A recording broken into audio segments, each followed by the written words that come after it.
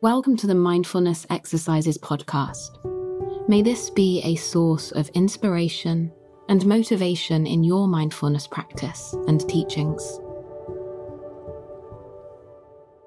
Sometimes it's either downright scary or there's just a very subtle sense of fear of just being with what is, even if it's unpleasant.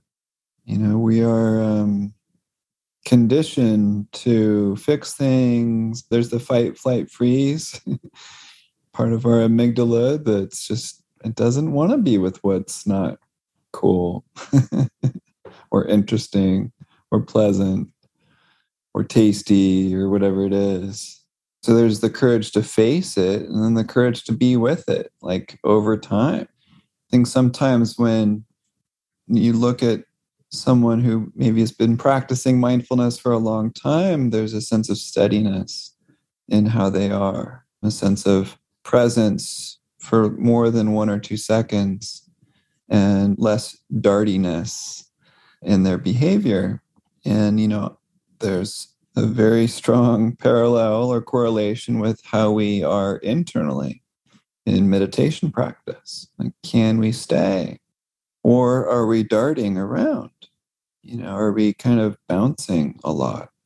And again, there's nothing wrong with bouncing or darting or moving per se, but can we practice staying? Can we practice being with whatever's here, even if it's uncomfortable?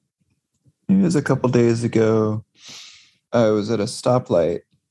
It was like a long red light, and I was looking at this conversation on the street corner between this like younger guy and an older woman. And the older woman was kind of like nodding and trying to talk, but you could tell that the younger man just kept talking. Would, that's fine. But he was looking around, like he couldn't maintain eye contact with anything, including her, for more than like a second and a half. Like he was just darting his gaze all around. And she was trying to talk, but you could tell he wasn't listening and he wasn't really looking at her. And so I was just kind of thinking about that and, thinking about our ability to stay with the experience. And as mindfulness teachers, a lot of what we do is that we encourage courage. It's kind of a big part of this as mindfulness teachers. So we encourage courage, and that's born from the heart. And so we don't want to pressure people that they should feel a certain thing or that they should stay present for X amount of seconds or minutes or anything like that. We don't want to judge judgment. And so we encourage courage by creating this container of safety, care, like, you can do this. It just takes practice. It's okay. I've been there too, but you can do this. I have a 2.5-year-old daughter, and I say things like that all the time. Like, you can do it. You can do it. I'm not saying you have to do it right now or else. And there's many shades of gray here, but if I really speak from the heart and say, you can do it, come on, then she has more courage to try.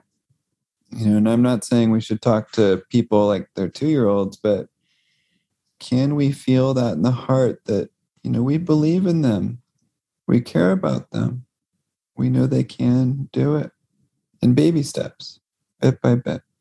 Mindfulness is not for the faint-hearted.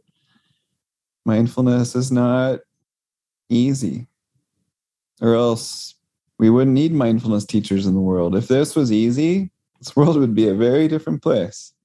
But because it takes courage, because it's not easy, that's why we need to help people. Because a lot of people are scared of just being with themselves, being with their experience, for a whole number of reasons, whether they know it or not.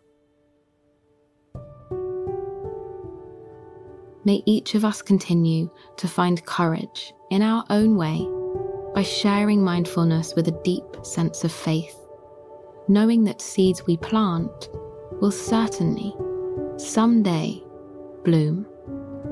To learn more about Sean's mindfulness meditation teacher training program and the wisdom, support, and community that's available there, visit teach.mindfulnessexercises.com.